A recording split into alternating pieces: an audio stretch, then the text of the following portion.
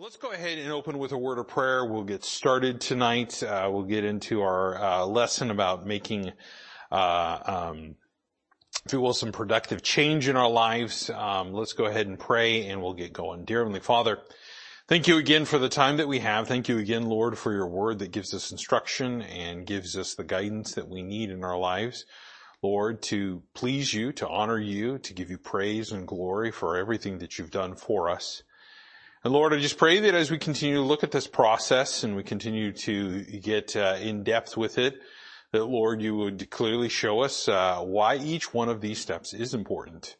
That skipping them creates problems, that going outside of your will creates even greater issues, and that Lord, we would just endeavor to do your will, Lord. By following this, whenever anything is pointed out in our lives as being in need of change, or a behavior, or a thought, or words, or a heart attitude, whatever it may be, Lord, that it would be something that we seek to please you with all of it. Pray, Lord, you'd be with me tonight to just give me strength to get through this. I pray, Lord, you'd be with each one of our hearts. They'd be soft, tender, ready to receive. And all of this I ask and pray in your Son's precious and holy name, Jesus Christ. Amen.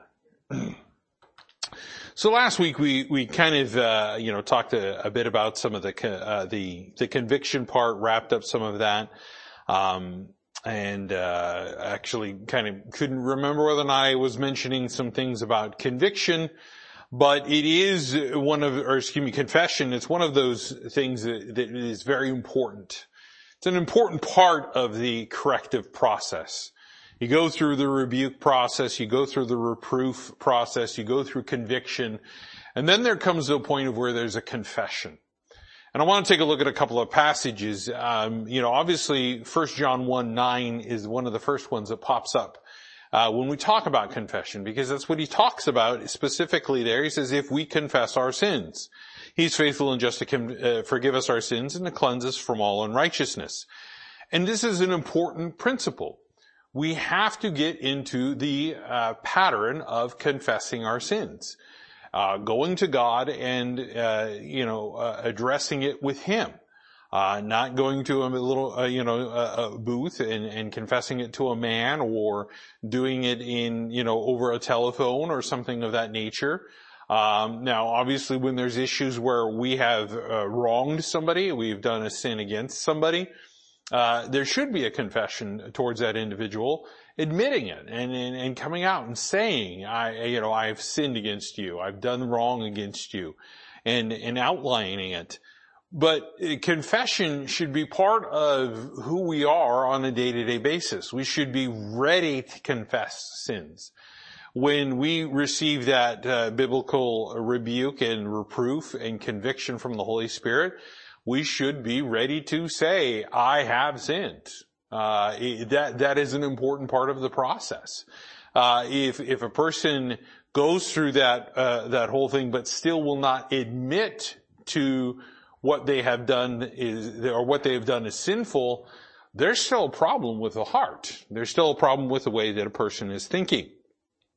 So let's turn to a couple of passages. Let's go over to the book of 1 Samuel. We'll start there, just taking a look a little bit at this issue of confession. 1 Samuel chapter 15. 1 Samuel chapter 15. Here we have Saul, who has been made king. He has begun to move away from the Lord. He has filled himself with some pride and some arrogancy. We find here in this passage, obviously he was doing exactly the opposite of what God told him to do. God told him to wipe out a certain people. He refused to do that. But here we are looking at this passage, and in verse 24, I want you to see what Saul says. Saul said unto Samuel, I have sinned, for I have transgressed the commandment of the Lord and thy words, because I feared the people and obeyed their voice. Now here's part of the issue. He goes into the process of asking Samuel to ask forgiveness of God on his behalf, which Again, just clearly identifies there was a major problem with Saul's life. There was a major problem with him just even having a conversation with God. But what we clearly see here is he does go through that process where he says, I have sinned. I have transgressed. And he even goes into the process of why he did it. The wrong motive behind it. What drove him to that sin. He feared the people. He didn't fear God, he feared the people. And there was a big issue. That's a huge issue. Let's take a look a little bit at David's life here, and I want to show a little bit of a comparison. But what we see here is he's admitting to Samuel. Saul is admitting to Samuel. He's confessing to Samuel. He's not confessing to God. That's Saul's problem. So let's go over to Psalm chapter 32. Let's see some of these things that the psalmists and David write about in Psalm 32. Psalm chapter 32, and let's take a look at verse 5. Verse 5, after he's talked about all of these issues that he's going through, some physical things, some physical problems of trying to hide sin and how it comes out horribly wrong. In verse 5, he says, I acknowledge my sin unto thee. Well, who is this he's talking to? This is the Lord. I acknowledge my sin unto thee, and my iniquity have I not hid. I said, I will confess my transgressions unto the Lord, and thou forgavest the iniquity of my sin. So we see here that he's already beginning to set a biblical pattern. He's going to God first. So even when we get into a process where we've wronged somebody, we have to realize that the first person that we violated in that sinful act, in that iniquity and transgression, was God. It was God's law.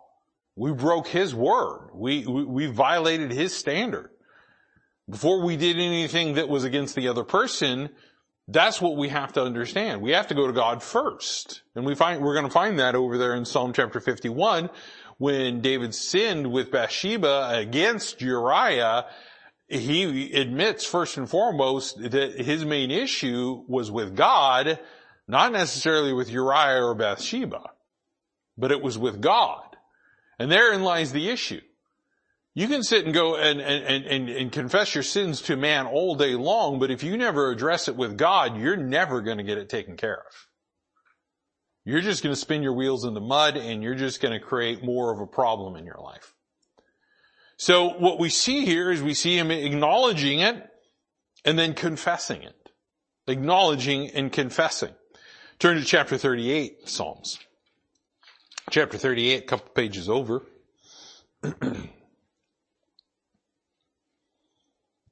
And take a look here at verse 18. Verse 18, he says, for I will declare my iniquity. I will be sorry for my sin. There is an important part when we start talking about repentance, about what that means. We start talking about repentance, godly sorrow worketh repentance. That is an important principle for us to understand. But here he's saying in verse 18, he says, I will declare my iniquity. What's the first thing that happens when we sin and we get convicted? How can I cover this thing up? What does every politician do? They get caught. What do? How can I cover this thing up? Who can I blame? Who can I throw under the bus? Who can I make responsible for what I've done so I don't have to take the responsibility for it? Well, David here is making it pretty clear. He's saying that's not the case. He's saying, I'm going to declare it. And that's a big thing. That's a big thing. To say, I will declare my iniquity. You're going to the Lord and you're specifically saying to Him, Lord, I'm not going to try to hide it. And by the way, don't ever try to hide anything from God. You know what? That's one of the most futile things in the world that anybody could ever possibly try to do. We can try to hide it from man all we want, but you're never going to hide it from God. I mean, what does number 32 say? Be sure your sin will find you out. And it will come out in an ugly way. In a way that you don't want. In a way that may be, if you will, embarrassing, shameful. Well, then it does.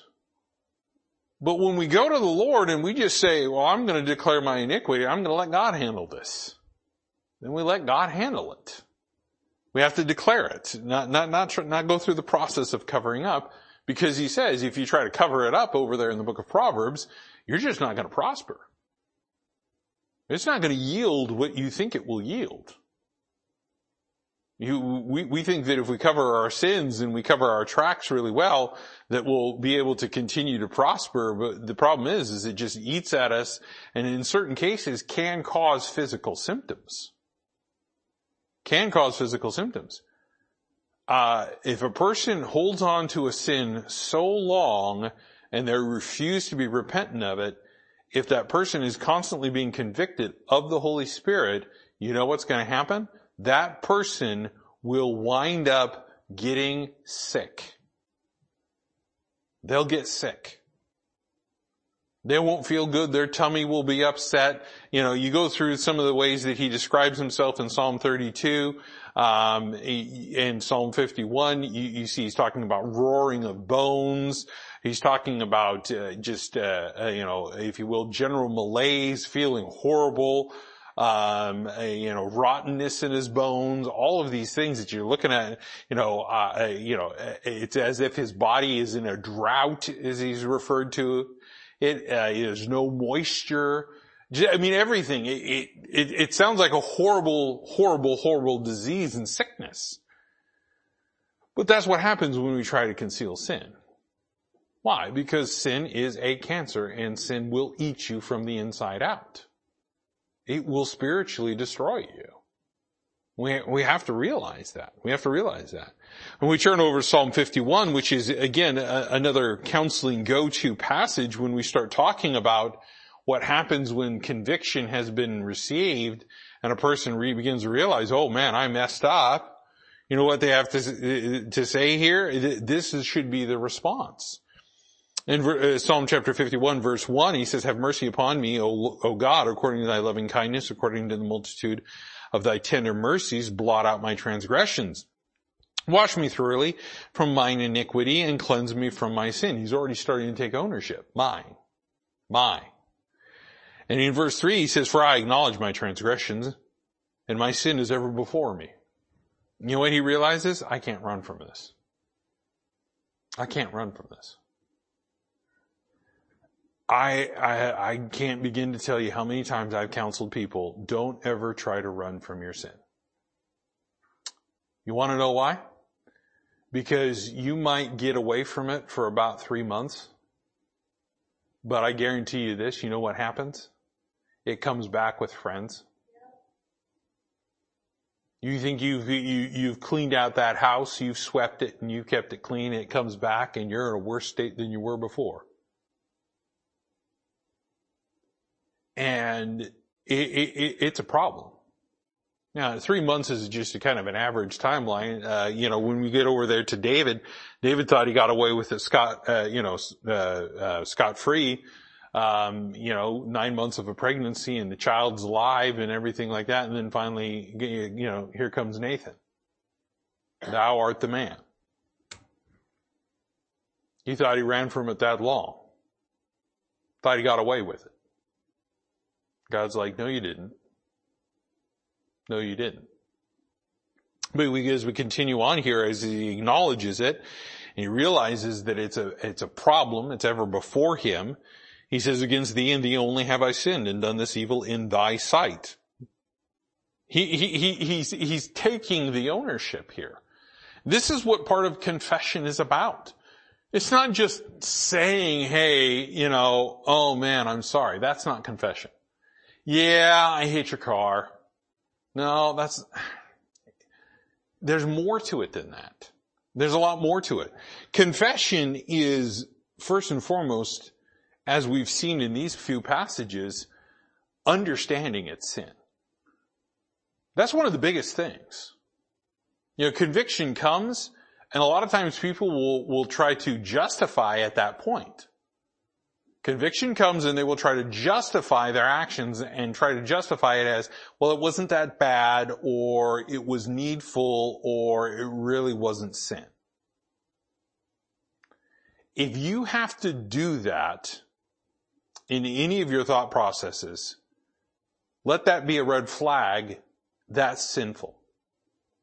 What you've done is sin. If you're sitting there having to justify it. Now, look, if you've done nothing wrong, your good will justify it. God will handle that, won't he? I mean, Mike's talking about Joseph. Joseph stand up there and justify? No. God handled the situation for him, right? God took care of it. But what do we find? We find a lot of people just going out there and saying, well, it's not that bad when you compare it to what this other person has done. Well, yeah, of course, everybody's going to look like a saint if you compare yourself to Judas. You compare yourself to the devil, yeah, you're going to look like a stellar, absolutely amazingly clean baby. But what does God say about our righteousness? Filthy rags. So we can't justify ourselves. So the first part of confession is, number one, understanding it's sin. We realize it's sin. Now we understand it's sin, and we are the ones that committed it. We take ownership of it. And part of it is also understanding this, that first and foremost when it comes to confession, is understanding it's against God. It's against God. You violated God's standard. That's the problem. You went outside of His will. That's the problem. Therein is where we get ourselves into trouble, right? And when we begin to realize, okay, I realize it's sin, and if I call it sin, iniquity, transgression, then I am going to be the one that has to say it was against God, because any sin that I commit is against Him. That's, if you will, a simple youth group definition of sin. You went against God's word. And part of this is, again, the admission. As we see with all of these things, it's an acknowledgement. It's an admission. We see the difference between Saul and David here. David is confessing and acknowledging and admitting to God. Saul was over there admitting it to Samuel, asking him, Samuel, to pray for Saul for forgiveness from God. What's the matter with you, Saul? You're king of Israel. Go to him yourself. You don't think he's going to listen to a repentant heart if you bow down on the ground and fall flat on your face and say, God, be merciful unto me, a sinner? Oh, God will listen to that. He's promised that. Brokenness and contriteness is what He wants to see. And this is part of that confession process, is understanding. You got to break yourself. Confession means you got to break. You got to come forward. And that's a tough thing to do. It's a situation of, way back when, and I'm probably dating myself here with this one, back in the days when they actually printed real newspapers. You remember on Sunday, what did we always have? We had the Sunday comics, right? In full color too. And me and my brother, we'd each get, one certain page, and then we'd read that and then hand it over the other page to, we had to be nice and share like that, I remember there was always this one, and I'm sure if I say it, everybody's going to understand. You remember Family Circus? And some of the young kids are like, what? Although I saw Silas back there, like, he knows what I'm talking about. And what happens? Here comes the mom, here comes the dad. Who did this? And what was it always blamed on? Not me. And it was this little ghost-like kid that would seem to be causing mischief and things like that. It was not me that did it. That's not confession. Confession is where we stand there and we say, it was me. I'm the one that did it. That whole thing, that total facade or not facade, but fabrication of George Washington. I cannot tell a lie. I chopped down the cherry tree. Never happened. Never happened. It's like you're sitting there, you just ruined all my history as I grew up as a child. I was taught it too. And I was like, never, okay, whatever. But again, the principle is to admit where we're wrong. To actually admit that. And that takes a huge thing. To step up and say, it was me. Who broke the relationship? It was me. Who's the one that sinned? It was me. Who's the one that created the mess? It was me. We have to say that.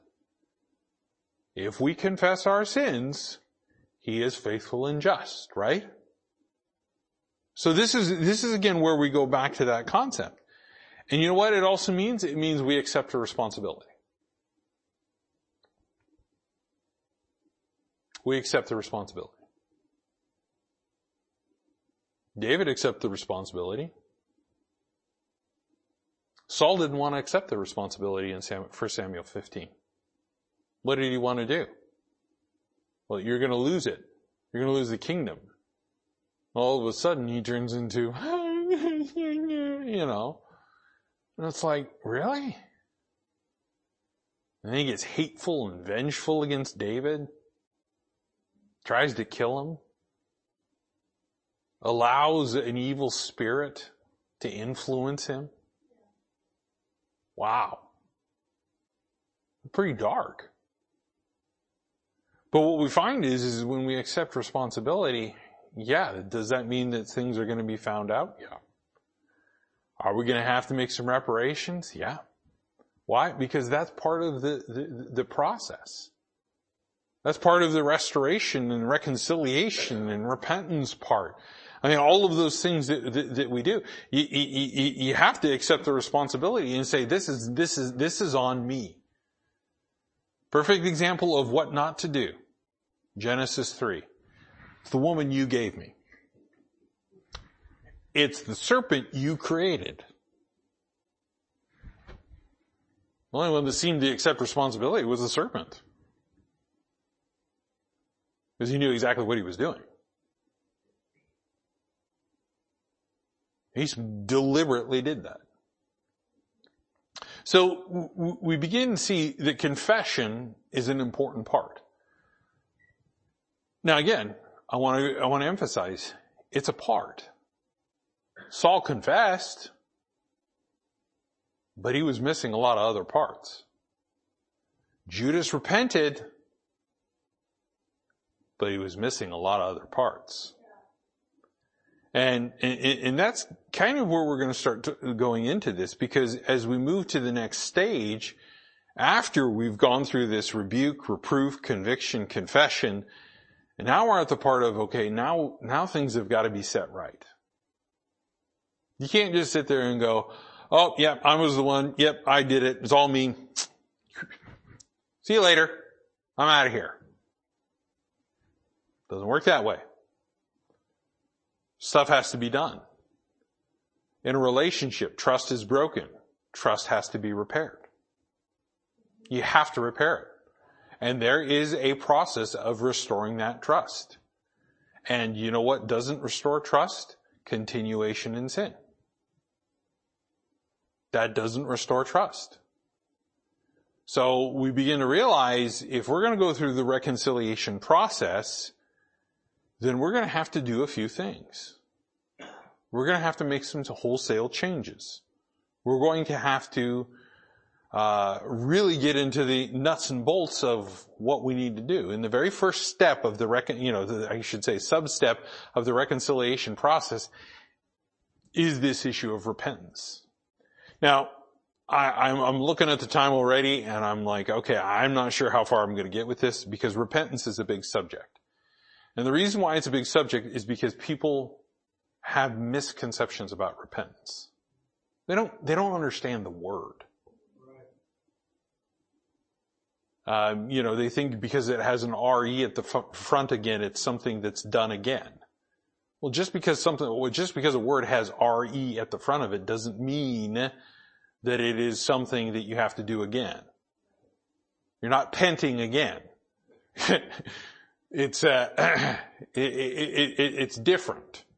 You gotta understand, our English language is taken from multiple different languages, understanding Latin and Proto-Indo, English, Old English, Middle English, Germanic, Spanish even thrown in there, all sorts of stuff, French, Old French, and it's all different. It gets thrown in there, so we gotta be careful with understanding what the words mean. Now again, we can always go back to good old Noah Webster and try to figure it out from an 1828 dictionary. Problem is Noah Webster's dictionary is not inspired by the Word of God. Right. He may use the Word of God in it, but it's not inspired and it's not preserved. It's not perfect. It's not inerrant. So if we want a definition of what repentance is, we've got to take a look at it from Scripture. So let's start off with the very first part where it shows up, and let's go all the way over to Genesis chapter 6. And people get this idea that repentance always involves sin. And anytime somebody says, well, repentance is turning away from sin. No, that is an incorrect definition. That is an incorrect definition. Because when God repents, then you just told me that God sinned. If God sinned, we've got some pretty serious problems. That means we're still on our way to a lake of fire. It means God's lied. There's a lot of implications about that. So we have to be very careful with how we define things. So we take a look at this in Genesis chapter 6, and if you're familiar with your Bible, you know Genesis chapter 6 is with that, the first part of this earth that God has given us. We start running into issues where it's just filled with violence. They're doing evil continually. We find it here in verse 5, and God saw the wickedness of man was great in the earth, that every imagination of the thoughts of his heart was only evil continually. And it repented the Lord that he made man on earth, and it grieved him at his heart. So if we use the definition that repentance is to turn away from sin, then basically we just said that God created man in sin as a sinful act. That's not what the verse said. We can't put that in there. So we automatically, right out of the gate, we realize that repentance means something maybe a little bit different than what we thought it was. So we see this passage here. That's one of the ones, and we see in verse 7, and it says, "Then the Lord said, I will destroy man whom I have created from the face of the earth, both a man and beast and creeping thing and the fowls of the air, for it repenteth me that I have made them." I've had people argue and say, well, that's just how Moses was describing it. No, God just admitted it. That he was going to repent. I'm going to bring a couple of more verses up about this because I want us to see some things. Let's go over to the book of Exodus. Exodus chapter 32. This is all in a purpose of defining the word repentance. Exodus chapter 32.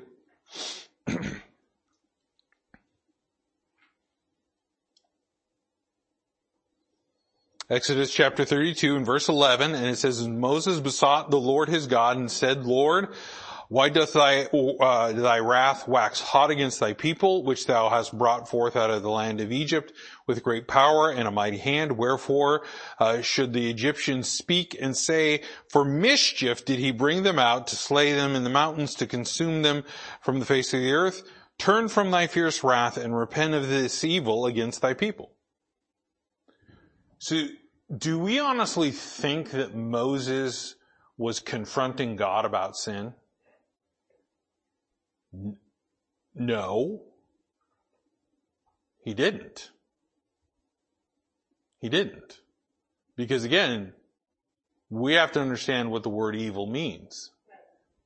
All evil is not sinful. It may be brought about by sin, as God was going to cause evil to the Ninevites and evil to the people here because of their sin. Because of their sin. So we have to be very careful with these definitions and what we start thinking about.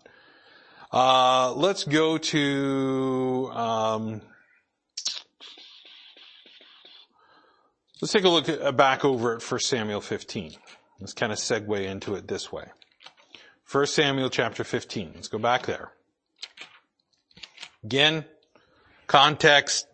Saul was supposed to destroy Amalek. He didn't. He spares Agag and the best of the animals. And God obviously says, I'm going to reject you because of your disobedience to the word. And so we understand the context of here. We were seeing a little bit about what Saul's heart is. But I want us to jump down to verse 35. In verse 35 it says, And Samuel came no more to see Saul unto the day of his death. Nevertheless Samuel mourned for Saul, and the Lord repented that he had made Saul king over Israel. So, do we think that God made the wrong choice with Saul? Or do we think that Saul made his own choice? Well, we're not Calvinists or Reformed theologists. So we don't believe that God forces man to sin. So what we see here is we see, okay, maybe I need to change how I view the word repentance. Let's take a look at another one in the same passage and look at verse 29. And I want to introduce this. It says, And the strength of Israel, notice it's capital S, so who's that talking about? It's talking about God. It's talking about the Lord. Will not lie nor repent, for he is not a man that he should repent. So now we begin to see God introducing this subject. This is why it's important to do line upon line, precept upon precept, precept upon precept, comparing Scripture with Scripture. And we find that the word repentance can have a bit of a different meaning than what is often thought of, and has a meaning that may be a little dualistic in nature. And let me explain this. Go over to the book of Numbers. Well, where was that subject that was just said there learned? Well, you go over to the book of Numbers, in Numbers chapter 23, we find where it was first said. Numbers chapter 23 in verse 19, it says God doesn't repent. It says, God is not a man that he should lie, neither the son of man that he should repent. Now, I'm going to read the rest of it because it becomes important. It says, hath he said, and shall he not do it? Or hath he spoken, and he shall not make it good? So Genesis chapter 6 just said God repented. 1 Samuel 15 said God repented. Exodus chapter 32, Moses is asking God to repent. You go over there to Jonah chapter 4, and what does it say? God repented. Now these two verses just flat out said God doesn't repent. And this is where I will always mention this, and I will always say this till the day I die. You gotta look at the context. I can pull one verse out of Scripture and I can make it say something that it doesn't say. I can pull those verses out of context and I can make it look like God is actually a sinner. And that is a blasphemy. Because he's not. He is holy, he is perfect, he is pure. He doesn't make mistakes.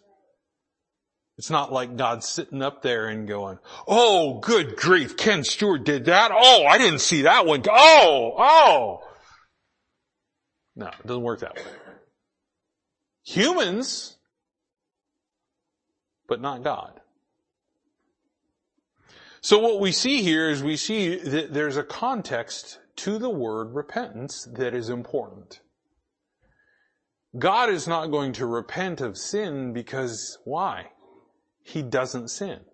In the two verses in 1 Samuel 15:29 and in Numbers chapter 23 verse 19, what do we have? We have the discussion of a sinful act, lying. God doesn't need to repent of lying because he doesn't lie. Why? Because he is truth. Jesus Christ said, thy word is truth. The Holy Spirit is called the Spirit of truth. Jesus said, I am the way, the truth, and the life. So we see very clearly that anything that is truth, which we already established when we started talking about doctrine in this corrective process and why that's important and why you cannot have a lie included in this corrective process. Otherwise, it's just going to create more of a problem. But what we find here is we find that God is showing us that the context of that word matters. Kind of like wine, right? Context of the word matters. Context of the word matters. Let's take a look at a couple of passages. I want you to go over to Exodus 13. And again, this is a principle of showing that repentance isn't exactly what we always think it is. We get taught this, repent and be baptized for the remission of sins. Okay, context. There's a word in that verse that's important. What is that word? Sin. So here in Numbers chapter 13, I want you to take a look here at, let me take a look at my notes, verse 17. And it came to pass when Pharaoh had let the people go that God led them not through the land or way of the land of the Philistines, although that was near. Meaning God said, oh, we're not going to take the short route. We're going to take the scenic route, guys.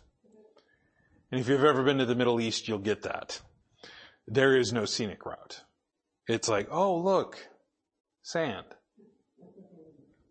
Oh, look, sand. Anyways, he says there, it says, for God said, lest peradventure the people repent when they see war and they return to Egypt. So God doesn't want Israel to repent? There's a few books of the Bible that are solely dedicated to that one whole, if you will, principle that Israel needs to repent. John the Baptist comes in and what is he saying? Repent. Jesus Christ's ministry begins with what? Repent to the nation of Israel. So we see here, we got to be careful with that word. Does God not want them to repent? Well, war will cause repentance, by the way. It will cause it in, if war is brought about through bondage and sin and everything else that's going on, it can bring people and it can humble people. The book of Judges, right? So when we take a look at this context, God doesn't want them to repent. No, he doesn't want them to turn back to Egypt. And I want you to understand what I just said there. He doesn't want them to turn. Repentance deals with that word. It has to. Not a matter of changing of a mind, but a turning. Repentance always involves a turning away from something and a turning towards something. In this case, if they engaged the Philistines who were they were nasty. You want to talk about warriors?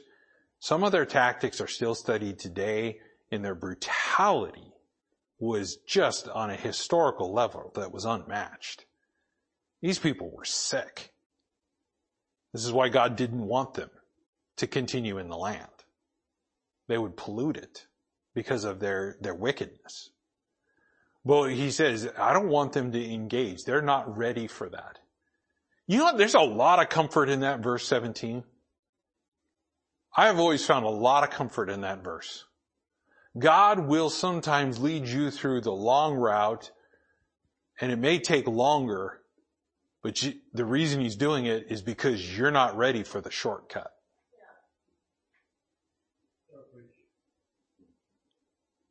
I love that passage. So if it takes longer, okay, Lord, you know what's best. You know the way. You don't want me engaged in whatever conflict may come. Let's not be headstrong and go, well, I'm going to charge through it anyways. Yeah, it doesn't end well. What happens? You go back to Egypt. You go back into bondage. There's a problem. There's a problem with that. Take a look over at Ezekiel. Ezekiel 14. Now we begin to start seeing how this definition is forming. Ezekiel 14. Ezekiel, in his very unique ministry, praise God, he had it, not me. The man of 1,000 sermon illustrations. Ezekiel chapter 14. Take a look at what he says here in verse 6. He says, therefore say unto the house of Israel, thus saith the Lord God, repent and turn yourselves from idols and turn away your faces from all your abominations. Now this is what he wants. Specifically, he's saying, you're heading this way, you're looking at this, I want you to turn away from that.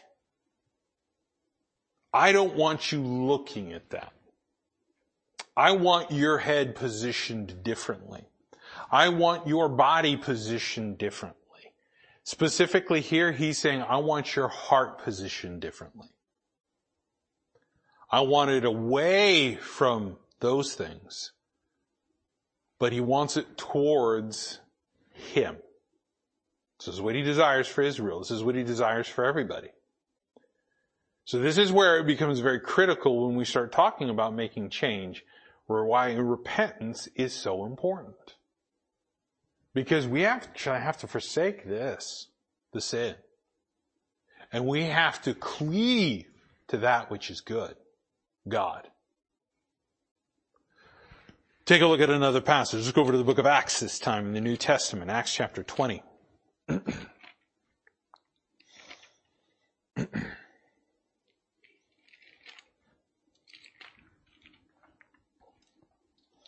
Acts chapter 20.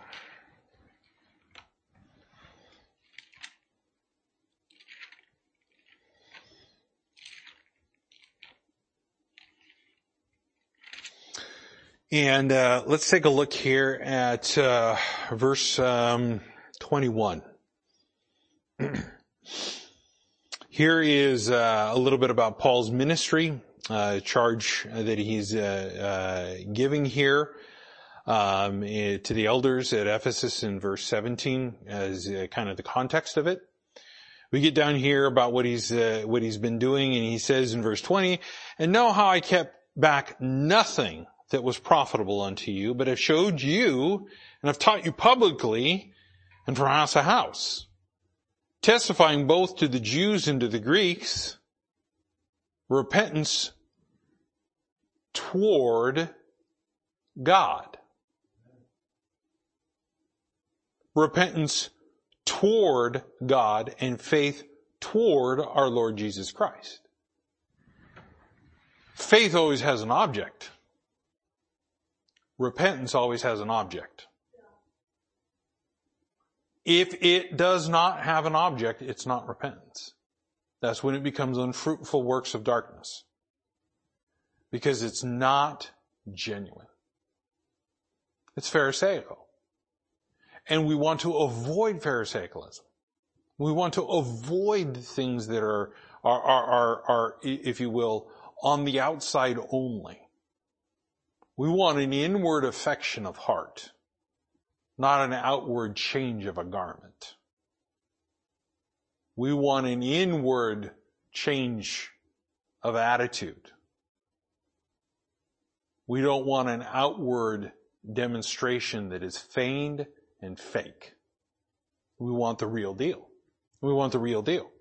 So as we take a look at this here, he makes it very clear. He's saying, I told the Jews and the Gentiles that they needed to what? Repent toward God. Repentance towards God. Turn towards God. That's what he wanted. The Jews weren't going after God. They were going after themselves. The Greeks were going after themselves. Why? Because they loved wisdom. Yeah, they had a ton of other idols out there and gods and things of that nature that they worshipped and stuff like that. But they were also, if you will, a very humanistic society. And so were the Romans. And by the way, you want to know why the Greeks were conquered by the Romans?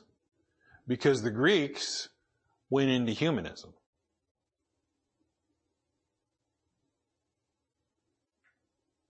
That's why the Greek Empire failed. Because they sought after the Babylonish woman, if you will, humanism. So we find this in this passage here. Turn over to chapter 26. Chapter 26, in verse 20.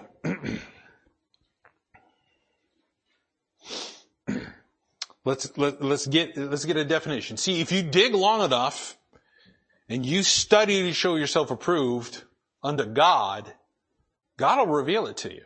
Yeah. But if you're just going to go picking and choosing and cherry picking and so on and so forth, and then go, well, why is my doctrine wrong? Well, it's probably because God isn't talking to you. Yeah.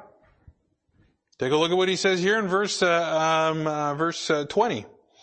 He says, but showed first unto them of Damascus and at Jerusalem and throughout all the coasts of Judea, and then to the Gentiles that they should repent and turn to God and do the works meet for repentance. And this is an interesting concept. When somebody repents, and as part of the reconciliation process, this is why repentance is so important. You want to demonstrate that you've repented. Yeah. You want to demonstrate that you have turned away and forsaken that sin, and you don't want it anymore. Take an example of when there's an affair in a marriage, adultery. You just call it what it is, sin. The act of adultery that has been committed. That spouse, guess what? You know what they're not going to want? They're not going to want you to sit there and go, oh, well, yeah, I know, right? It is sin. I'm sorry I did that. Yeah, I know I sinned. But I'm going to still keep their number. I'm still going to text them. Is that okay? If you're the other spouse, the answer, let me just help you with that. No.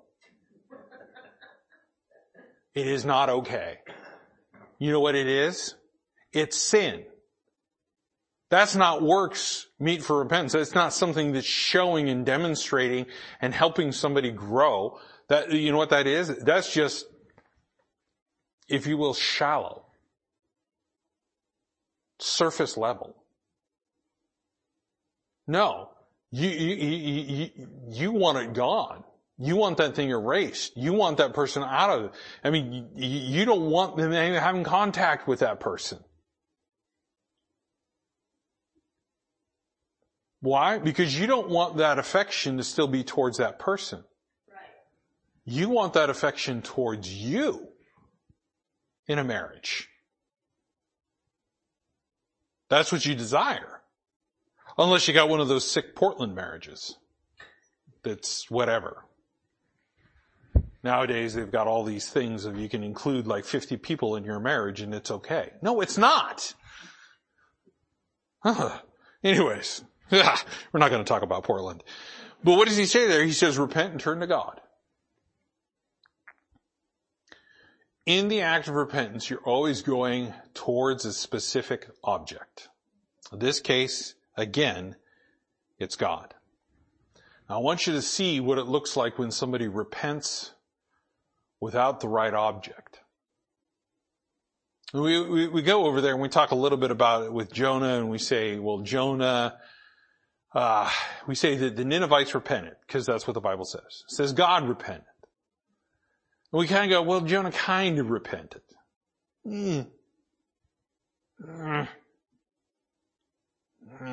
Maybe. But let's take a look at a good example. Matthew 27. Matthew chapter 27.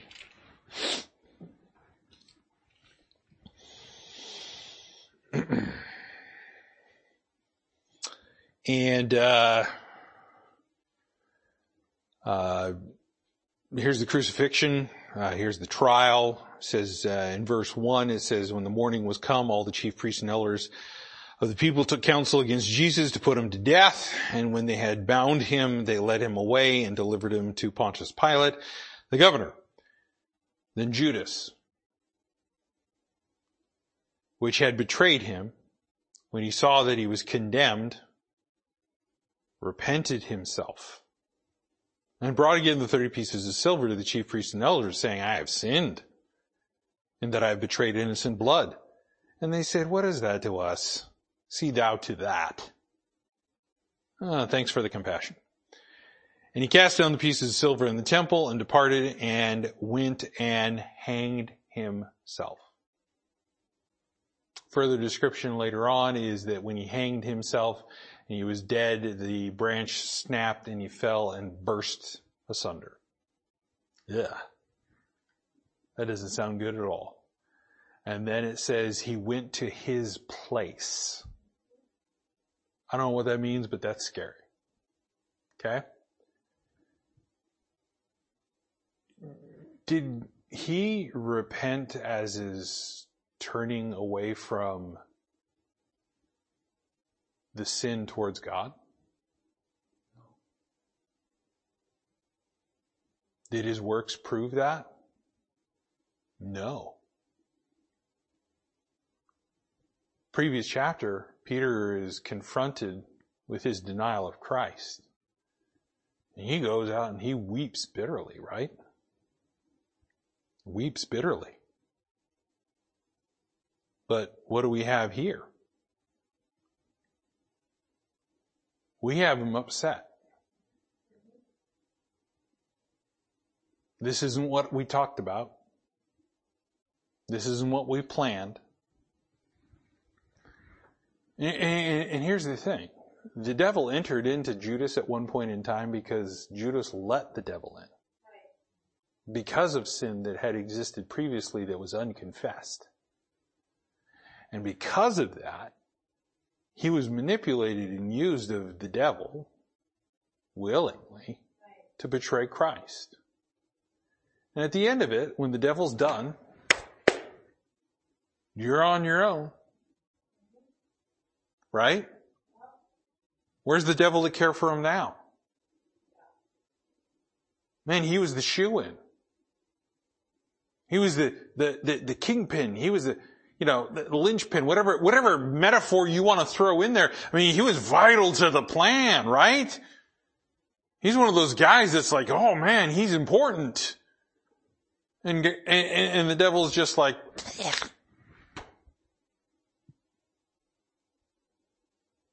and here are these individuals that are being used of the devil, almost, if you will, in my mind, it's almost as if the devil said it himself, and I know it was the chief priests that said it, when they said, what is that to us? Like the devil's like, what's that to you, to me? Oh, you're strung out on heroin. What's that to me? You made a mess of your life. You're at the bottom of the barrel and you're in the gutter. What's that to me? You think he cares? He didn't repent fully. Now it says he repented, but he didn't repent in a godly way. Meaning that there is a repentance that is of the flesh. Yeah. Repented himself. Himself. Self. It was all about him. He didn't like the way he felt because now he's betrayed innocent blood.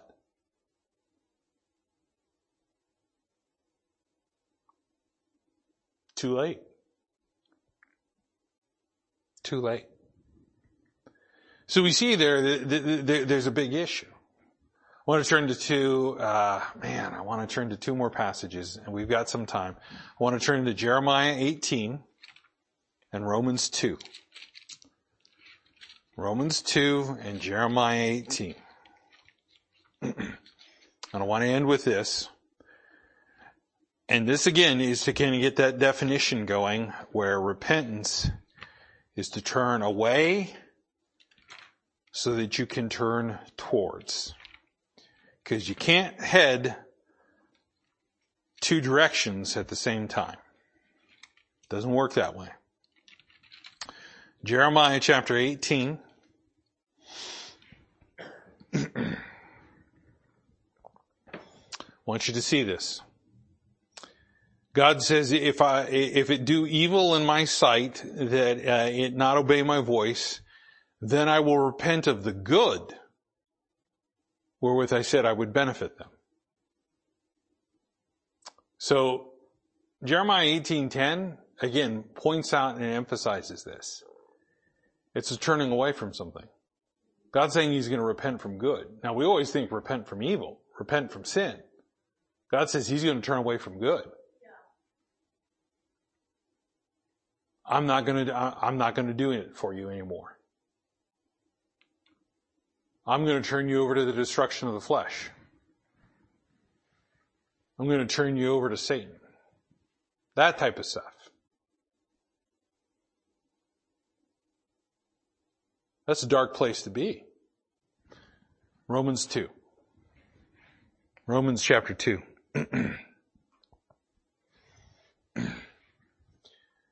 And I want to point this out when it comes to repentance. And this is important. It has to deal a little bit with the definition. But we always think about repentance when it comes to an issue of, we got caught.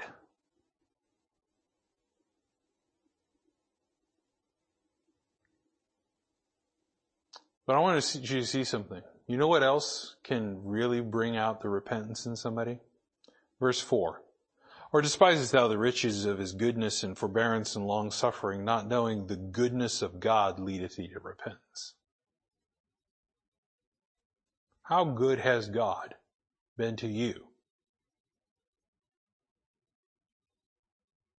When you turn and you say, God's been so great to me, I am not going to pursue that. I'm not going to go after that. I'm not going to have that affect my heart. I am going to be led to repent because of how good God is. Makes full circle back over there to Psalm 51 when he said, have mercy, thy loving kindness. David knew how good God was. God knew how good God is. God knew how good God would be. And that's what we have to begin to realize. When we are not repentant the way we're supposed to be, we are despising what God gave us. dangerous territory. Dangerous territory. Now, next week we'll talk a lot more about this. We'll get over in the book of James 18. We'll start talking 2:18. We'll start talking about that. We'll start seeing exactly what it encompasses, get into a little bit more, if you will, nuts and bolts and details about that.